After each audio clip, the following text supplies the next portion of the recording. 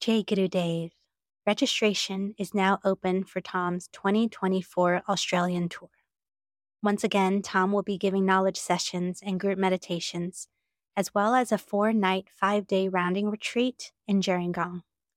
If you haven't learned Vedic meditation yet, Tom will be teaching Vedic meditation while in Sydney, as well as advanced techniques to those who have already learned Vedic meditation. Tom's Australia tour runs from June 6th to the 30th, and you can find out more at tomknowles.com/Australia. Sahana vavatu, sahano bhunaktu, sahaviryam karavavahai, tejasvinavaditamastu, ma vidvishavahai.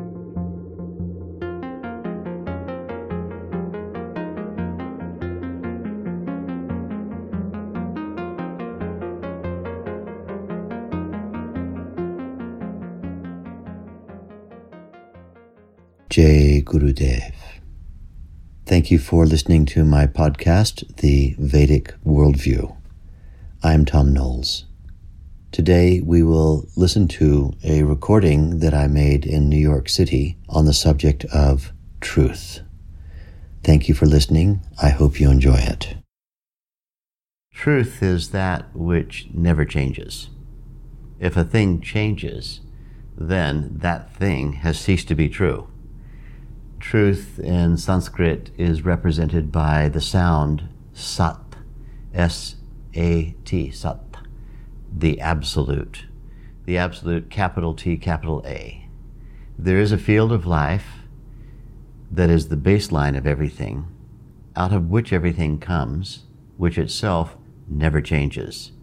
The never changing is that permeates the ever-changing.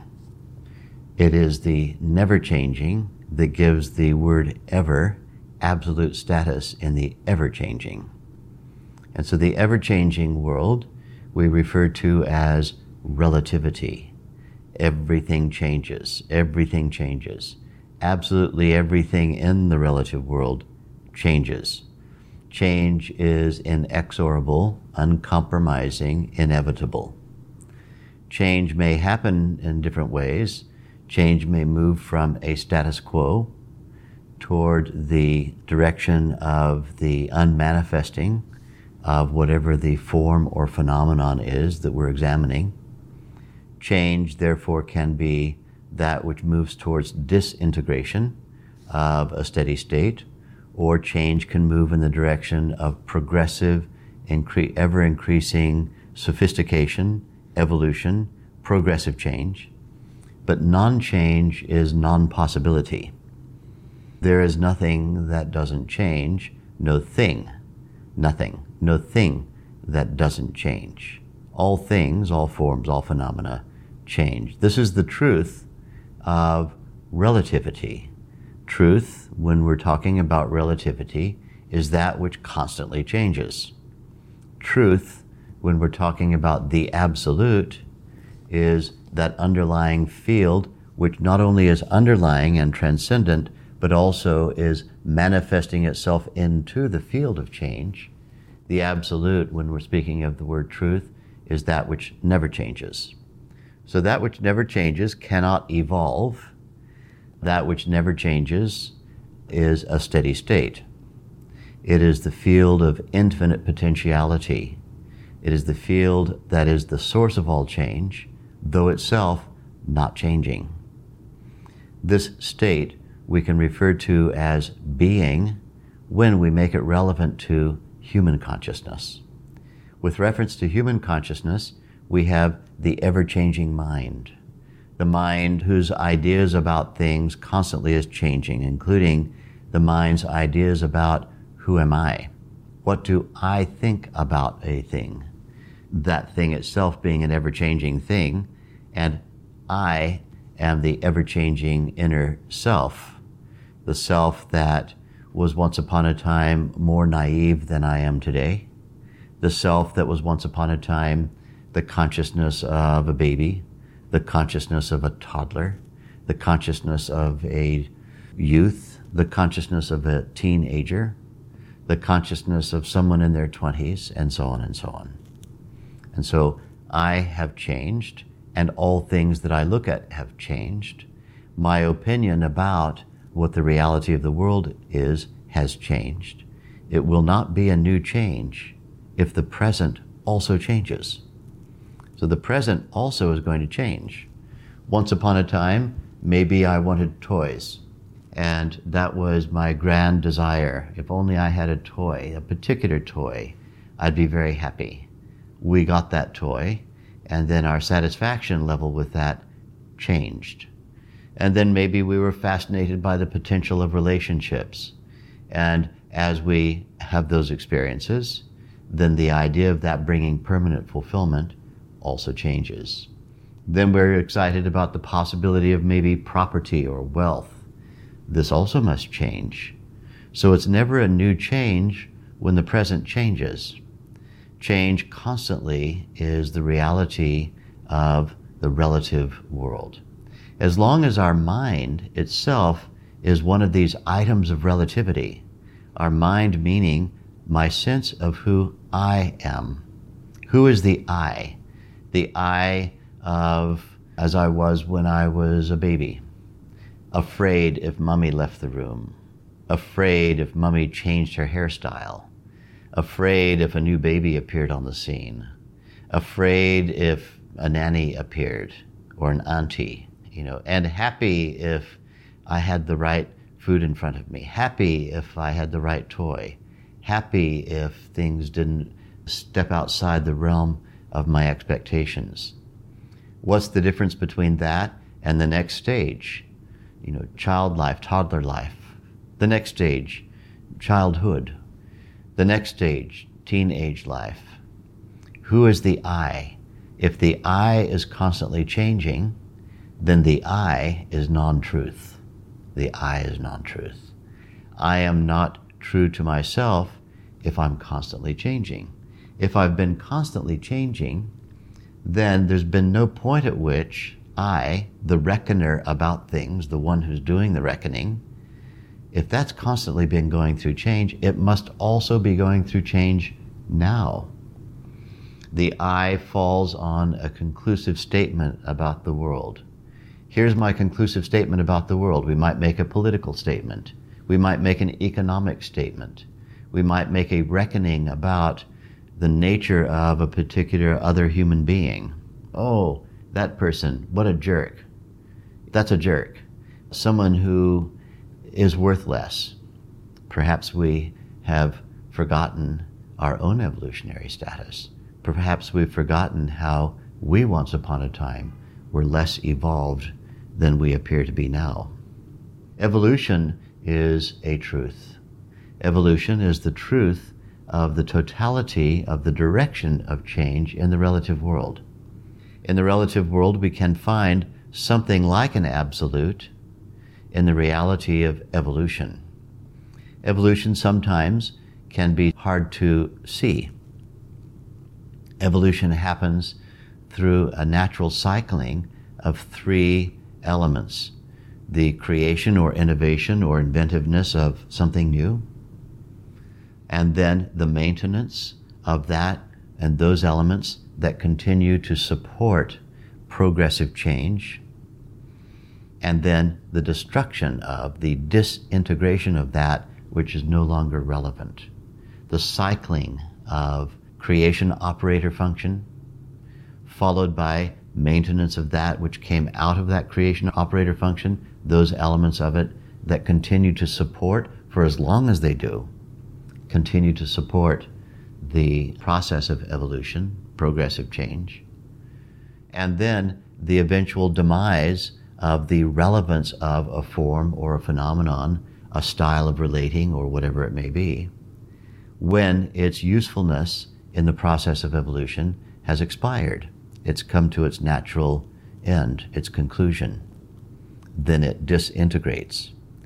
And so we see evolution as a truth within relativity. We could easily say and be very smug and say, within the relative ever-changing world, there's nothing then that is true. However, we can find that one thread of the absolute permeating relativity. Everything is evolving. Everything is evolving means moving from less sophisticated to more sophisticated, moving from less elegant to more elegant. This is the overall direction. Sometimes it's a dance, one step forward, 2 steps back, then 2 or 3 steps forward and 1 step back, and so on and so forth.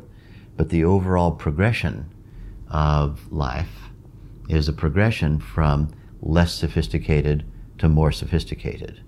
We have only to look at the biological evolution that's happened on this one little blue dot hovering around a yellow sun somewhere in a small galaxy and in a spiral arm of a small galaxy that is amongst tens of billions of galaxies that we've identified.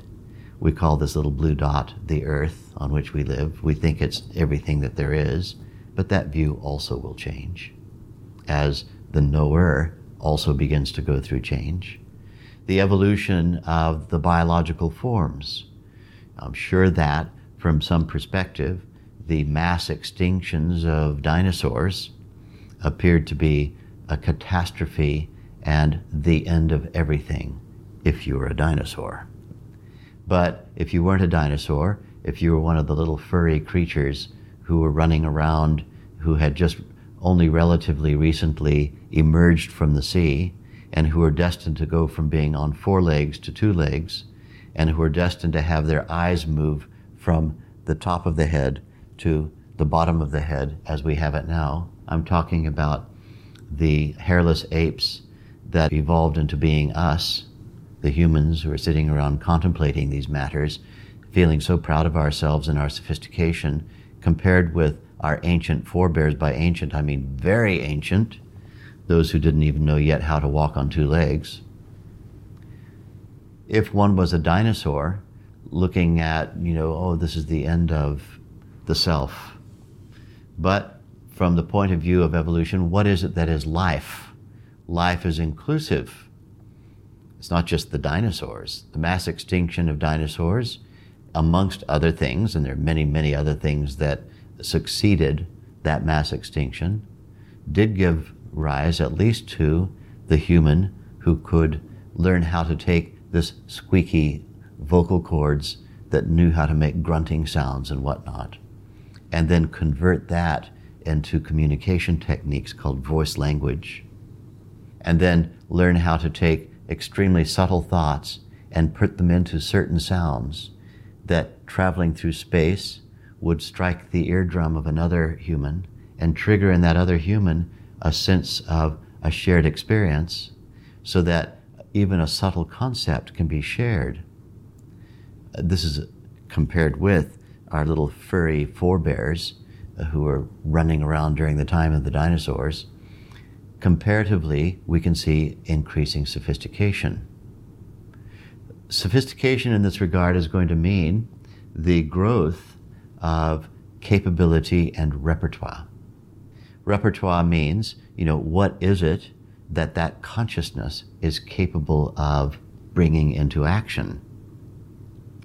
When we, the hairless apes that are currently populating the earth by about 7.3 billion, can figure out how to dig things out of the ground, melt down certain things, and put elements together and shoot that out of the atmosphere from a spinning planet that is whirling through space and orbiting around a sun, and make it through some trajectory that's extremely complex, land on another planet, let's say Mars, and land within 100 meters of exactly where we calculated it would land by sitting in our mind and doing the numbers and the trajectories from one spinning ball flying through space, landing on another spinning ball and making it land there, and take soil samples, and then to send pictures through radio waves back to the other hairless apes, who all sit and look at that and marvel over it and decide whether or not we should go there and create a colony of hairless apes. Compared with our previous levels of repertoire, we now have a very, very broad repertoire. But how broad could our repertoire become? We're only in the very beginning days of seeing what the totality of the human repertoire can be. These days we have instantaneous communication from ape to ape, and we can pride ourselves, but a lot of the content inside that relatively highly sophisticated process is a little psychotic and rather mundane. I walked my dog. Here's my dog. I had this for breakfast. Would people please give me some likes? I want people to give me recognition. This was my breakfast. This was my coffee. This was my dog walking. This is what I think about so-and-so. This is what I think about that. Even in that field of the very mundane, being transported all over the world by highly sophisticated technology, although the context does show us a degree of growth of evolution in the direction of elegance, the content still needs a lot of work. And so the average level of consciousness, as displayed by the average repertoire that can be experienced by most people, what is the repertoire of the capacity to express this knowledge? So knowledge meaning the accrual of information and the organizing of that information into useful packets that can then be put into action to aid the process of ever-growing expression of evolution, ever-growing expression in the direction of elegance. All of that knowledge is for action. Knowledge always is for action.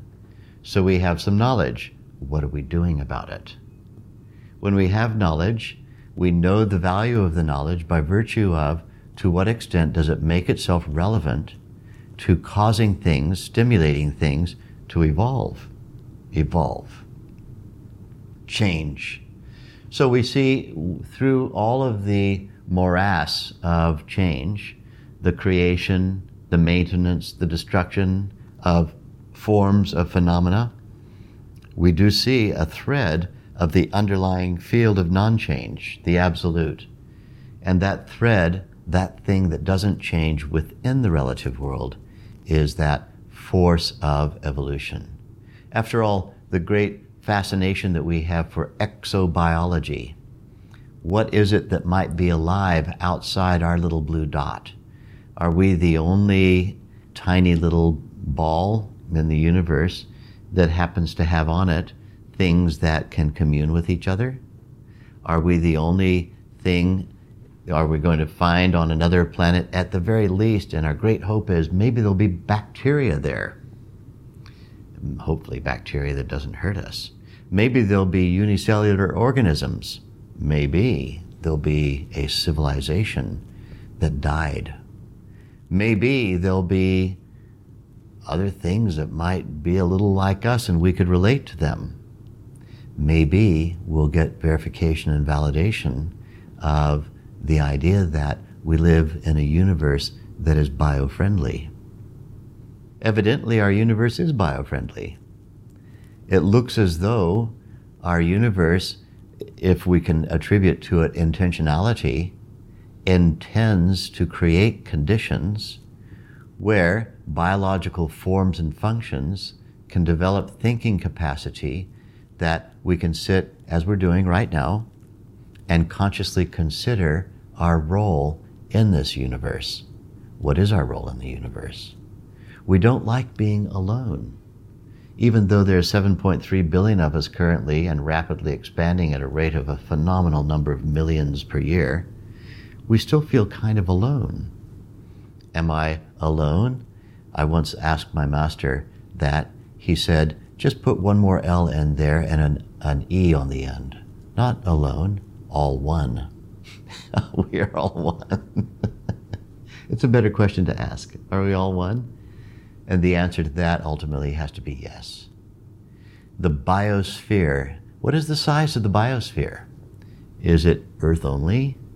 Ooh, if it's Earth only, what a dreadful thought. Let's spend billions and billions and billions of dollars on seeing if the biosphere is anywhere else in our universe. And if so, what do we do about it?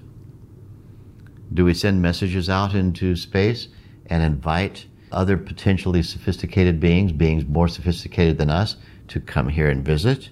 Is that what we really want? Are we afraid of that possibility? Or are we afraid of it, but we kind of slightly do want it? Or are we going to feel a little triumphant because all we find out there is things that are less sophisticated than us? You know, the usual attitude of the colonial mind of the human. I'll colonize. We must be the most sophisticated thing in the universe. We must be.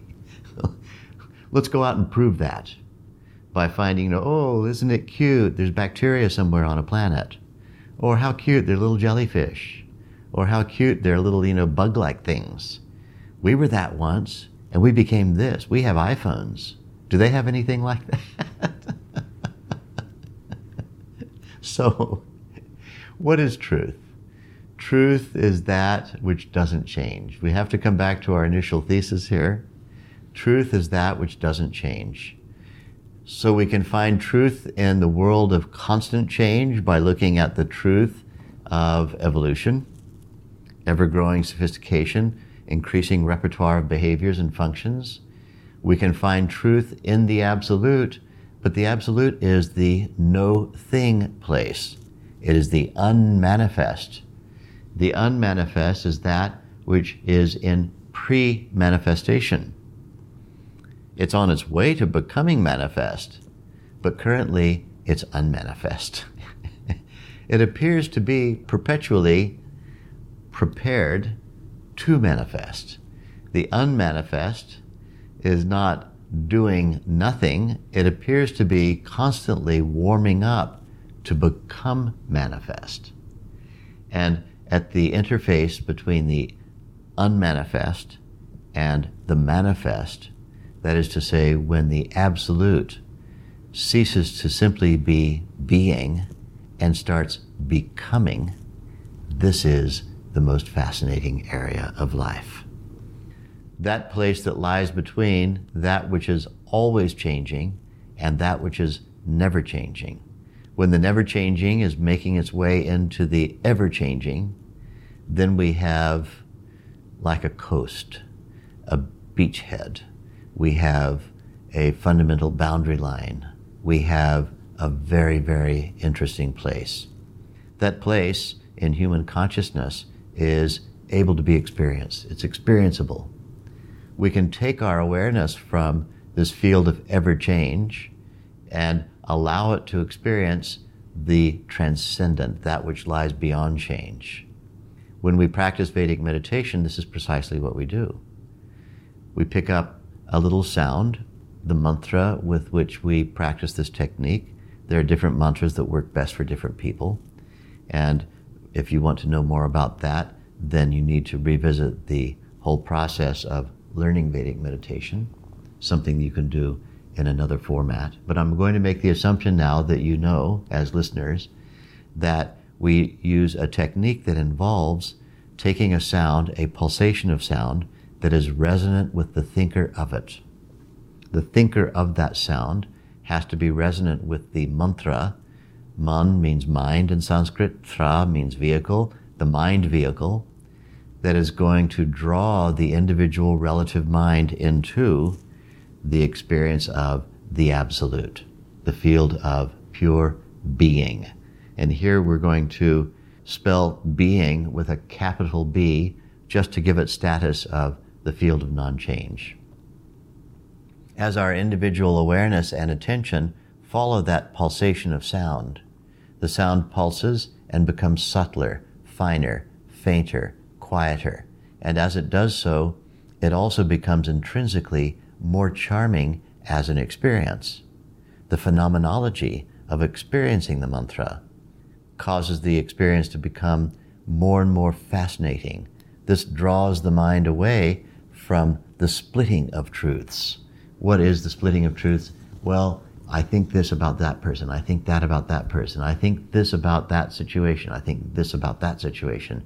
Oh, maybe I'm changing my mind about that person. Maybe I'm changing my mind about this person. Maybe I'm changing my mind about that situation. I'm changing my mind about this situation. The situation itself is changing. The people are changing. I am changing. All of that splitting of truth. What is it that's true? Something that's true for a split second is not really true. Something that appears to be true for a tiny period of time is not actual truth. Truth is that doesn't change. Let's come back to that. A thing that changes has stepped beyond the realm of truth. And so then as the mind is following the mantra, we're starting to move away from the bifurcated concepts of truth and moving into that which is moving in the direction of less change, less change, less change. As change begins to become less and less of a reality of our experience, another quality begins to grow. Bliss, supreme inner contentedness. Maybe there were 1,000 truths, each one of which lasted as a truth for a few seconds, or a few minutes, or a few weeks, or a few years, but only a few. Now we move to that which is becoming more and more true, more and more true. What's happening? The observer, the knower, is starting to recede back into its absolute status. And then there's only one thing that is true. I am one, not many. I am one. When that experience occurs during meditation, it's not language words like I just spoke them, I am one. It is an implicit statement of pure knowingness. It's implicit. That statement is implicit in the pure knowingness of transcendence. And that state itself is supreme contentedness. But what we find is that that state itself wants to come and accompany the process of movement from unmanifest back into manifest again. It wants to split into the many. I'm one. Can I retain my sense of oneness while I become many? Let me see. And as we continue to practice the meditation technique, we recommend about 20 minutes in the morning and about 20 minutes in the evening. One continues to awaken that inner reality, which is oneness, that wants to persist while in the field of relativity. Not to lose its integrity as truth while in the field of relativity. Somebody who has practiced Vedic meditation for years can develop the capacity to experience both truths simultaneously. I am the one indivisible, whole, non-changing consciousness field of being, and I am living a human experience with a body that's constantly changing. The truth of ever-changing is one of my truths, and a baseline truth is my truth of non-change. I'm never changing and I'm ever changing, both at the same time. They do not contradict each other. Ever change is the ever evolving, ever growing sophistication of relativity, and the non-change is my absolute reality, that which is the witness of all the change.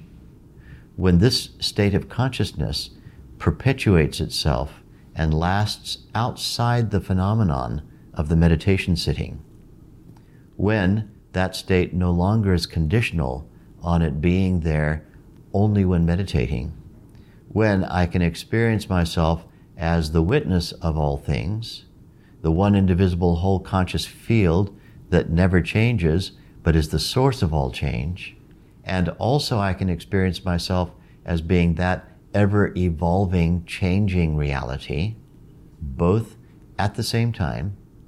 I am both the silent witness and that which is being witnessed. I am all of this. We refer to that state in Sanskrit as Sat Chit Ananda. Sat, absolute. Chit, consciousness. Ananda, bliss. This is the answer to all questions. What is it that's true? What is it that's true? This is the word on the lips of millions and millions and millions of people. What is it that's actually true? I love the New York Times. I think it's one of the best journalistic phenomena in the world. This is not a plug for that. It may change. And I don't think it's always been so. But currently, it seems to be so. A vast variety of reports and opinions, concepts, and the desire to display to whoever would like to witness it what the ever-changing world is going through. But there is something that we, who are the consumers of the news, have to be aware of. Someone zeroes in on an atrocity somewhere, let's say in Angola, just to pick a country where atrocities have happened. And atrocities in Angola, atrocities in this place, Zaire, Congo, or Germany, or someplace in the United States, or Mexico, or wherever it may be. This is happening, that's happening, corruption, or whatever. Actually, that is simply the truth, as it appears to be, coming from one particular little spot somewhere that a reporter happened to be. Are we reporting and are we aware of every atrocity that's occurring on Earth in every single minute of every single day? Thank God, no. Because, in fact, the so-called news is only news about where some particular reporter happened to be and from that particular point of view of that reporter. One of the truths that we can examine is that it is true that all reports are reports upon the state of consciousness of the reporter. What is it that's true? Truth is the truth about the state of consciousness of whomever is reporting. Someone says to you, I love you. Somebody else 5 minutes later might say, I hate you. What are they reporting on? They're reporting on an experience that they're having. Are they reporting on you? Well, you know what you are. You know who you are. Sometimes we like to hear people, we might be amazed. Oh, gosh, somebody loves me. I didn't think I was behaving well enough to be loved. But they're having a love experience when they look at me. Cool. Maybe that will lead me to love myself a little bit. That's nice. Have somebody say that to me. Because, I was really open to the idea of loving myself. And if somebody who I admire says they love me, then maybe I can allow myself to be lovable to me. Great. And then, 5 minutes later, somebody else who had a preference that you weren't able to honor for them says to you, I hate you. Then we think about does that mean that's what I am, a hateable thing? Maybe I should examine through that lens my own self. I'm hateable. But hang on, I thought I was lovable. I was just getting used to the idea that I'm a lovable to me thing. And now I have to examine the possibility that I'm disgusting. What am I? What's my truth? My truth, my sense of self, my sense of knowingness is going through change every few minutes. Quickly, let me read the New York Times. Change the subject. Let's engage in more change. Change the subject. And, this is happening. Oh, that's terrible. Oh, that's happening. Well, that's okay. That's good. At least 5% of the news seems to be good news about growing sophistication. 95% of the news seems to be news about all the dreadful things that are happening. Oh, the coronavirus. Oh, this. Oh, hang on. A big black hole just swallowed up an entire part of a galaxy. Oh, how about this? What does this have to do with me? How is this relevant to me? In fact, what is me anyway? Now let's get back to what my friend said about me. Somebody said, I love you. I really like that person, because if somebody else out there says I'm lovable, then I have an excuse to see if I can love myself. But there's this other person who's saying the thing I don't like, that I'm, disgusting and hateable. Oh, what is my reality? I have to come down on some reality. Oh, it must be that the person who doesn't like me is a jerk. That's why they don't like me. They don't like me because they are no good. And I like me, and I prefer the feelings that I get when I like me, so I'm going to be sure that I hang around with people who, similar to me, like me. And then I'll like those people. Like attracts like, hate attracts hate. And what is my reality? What is the reality of the world? What's happening anywhere? The fact is, we are plunged into the darkness, an ever-changing self an ever-changing identity. For that ever-changing identity, because we can't stop someone from behaving and experiencing and reckoning according to their state of consciousness, an ever-changing identity means that truth itself is ever-changing. What is it that is true, sustainably true? You read something in the much-praised New York Times, praised even by me, New York Times from 2 years ago, and read something, whatever you read, then read the same subject a year later, look in the archive, and then the same subject 2 years later. That which was initially reported turns out not to have been true by the standard we have for truth today.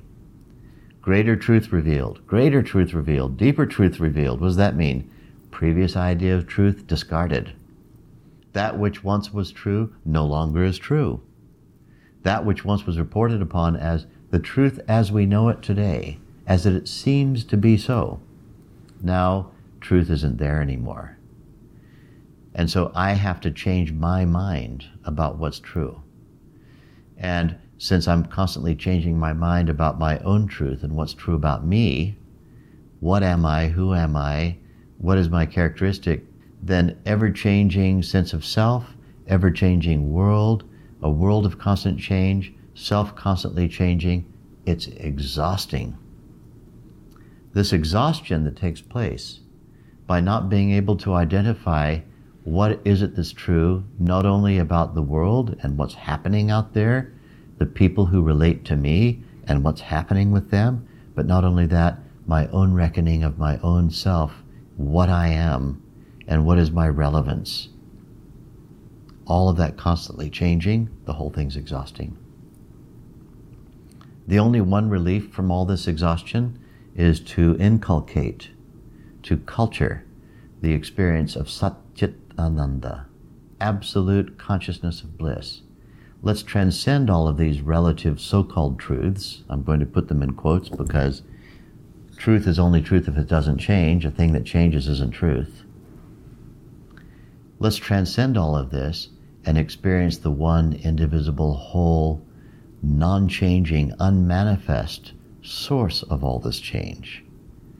And when we experience that deep in meditation, when we go beyond thought, the mind becomes that state. The mind becomes the state of being. And then it goes back to being a relative mind. But then in the next meditation, a few hours later, you reinstate that experience of, I am the one indivisible whole consciousness field. And then coming back to relativity, oh, I'm this, I'm that, I'm that, I'm that, I'm that. As we continue to alternate back and forth between these two, that which is sustainably true, that which is the silent witness of all things, that which is the source of thought, that which is the source of change, starts to become incorporated into my sense of what I am. What is it that defines me? How do I define myself? If I was a toddler, I had one attitude. I was a child, I had another attitude. I was a teenager, I had another attitude.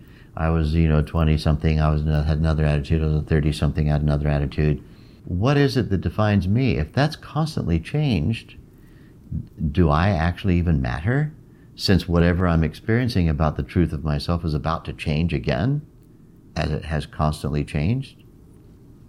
This shows us the great need to stop having our self-identity kicked around like a football by whatever the changing phenomenology are of the world around us, rather than being suggestible and allowing ourselves to become hypnotized into some sense of, oh, this is my truth. I was a communist when I was 20, and then by the end of my 20s, I got over communism and I decided to become a socialist. And then I got over my socialism and I decided to become a business person. Then I got over my capitalism and I decided to become an entrepreneur of cooperative enterprise. And then I decided to get over that, and now I'm this, and now I'm this, and now I'm this, and now I'm this. Or perhaps we can reverse that. I started off being a capitalist, and then I went to being a socialist. Then I went into being a cooperative enterpriser. And now I'm just a selfish capitalist because, all I'm out for is me. Because actually, I've found that nobody else is true. And only I am true. And so let me build a fortress of my own truth and block everyone else out. I mean, really, the point I'm making is having our sense of identity constantly kicked around like a football by the exigencies of constant change around us, and letting that change form our sense of identity. This is a kind of disgraceful suggestibility. The crueler word would be gullibility. Allowing ourself and handing over ourself to the ever-changing world as the sole definer of what I am. Waiting for somebody to like me enough. How many likes did I get on Facebook? How many likes did I get on Instagram? Defined by my likes. And moving away from the dislikes. Do I have critics? Oh no, how can I get them to give me the thumbs up instead of the thumbs down? I'm dependent upon the world's opinion of me in order to form a sense of self. It's all changing. And so the grave and desperate call to let's step out of this field of constant change and experience that which is non-change. Incorporate that into our daily experience, into our daily lives. The very practical aspect of this is through the practice of Vedic meditation, which achieves this in a very systematic way, giving us access to that which is beyond space and time, giving us access to that which is beyond the exigencies of change, giving us access to that self, capital S, self, that is beyond the long dream of all of the relativities, awakening to that deep inner truth, and then importing that deep inner truth into relativity. We begin to see the thread of the absolute moving through all relative forms and phenomena, all of the ever-changing world. We start to see the one absolute truth permeating it all. It's all evolution. Somebody may behave badly today, but they're on their way to becoming an enlightened person. They may not be yet at their supreme level of sophistication and elegance, but they're on their way. And then when we have this realization that everything that is changing in the direction of movement into the most highly evolved, then we don't fall into these false conclusions about, oh, so-and-so is a this, and so-and-so is a that. Oh, somebody voted for somebody, and because they voted for that person, I can't associate with them or have anything to do with them. They fall into that category of a despicable human being. Or somebody has a political view that is the same political view as me, then they are one of me, one of us. The us and them mentality, the sense of other. Other is a complete illusion. There is no other, there's only self. And self in varying degrees of evolution. Those elements of self that are less evolved, those elements of self that relative to those less evolved states is more evolved. But even more evolved is less evolved compared with an even more evolved state.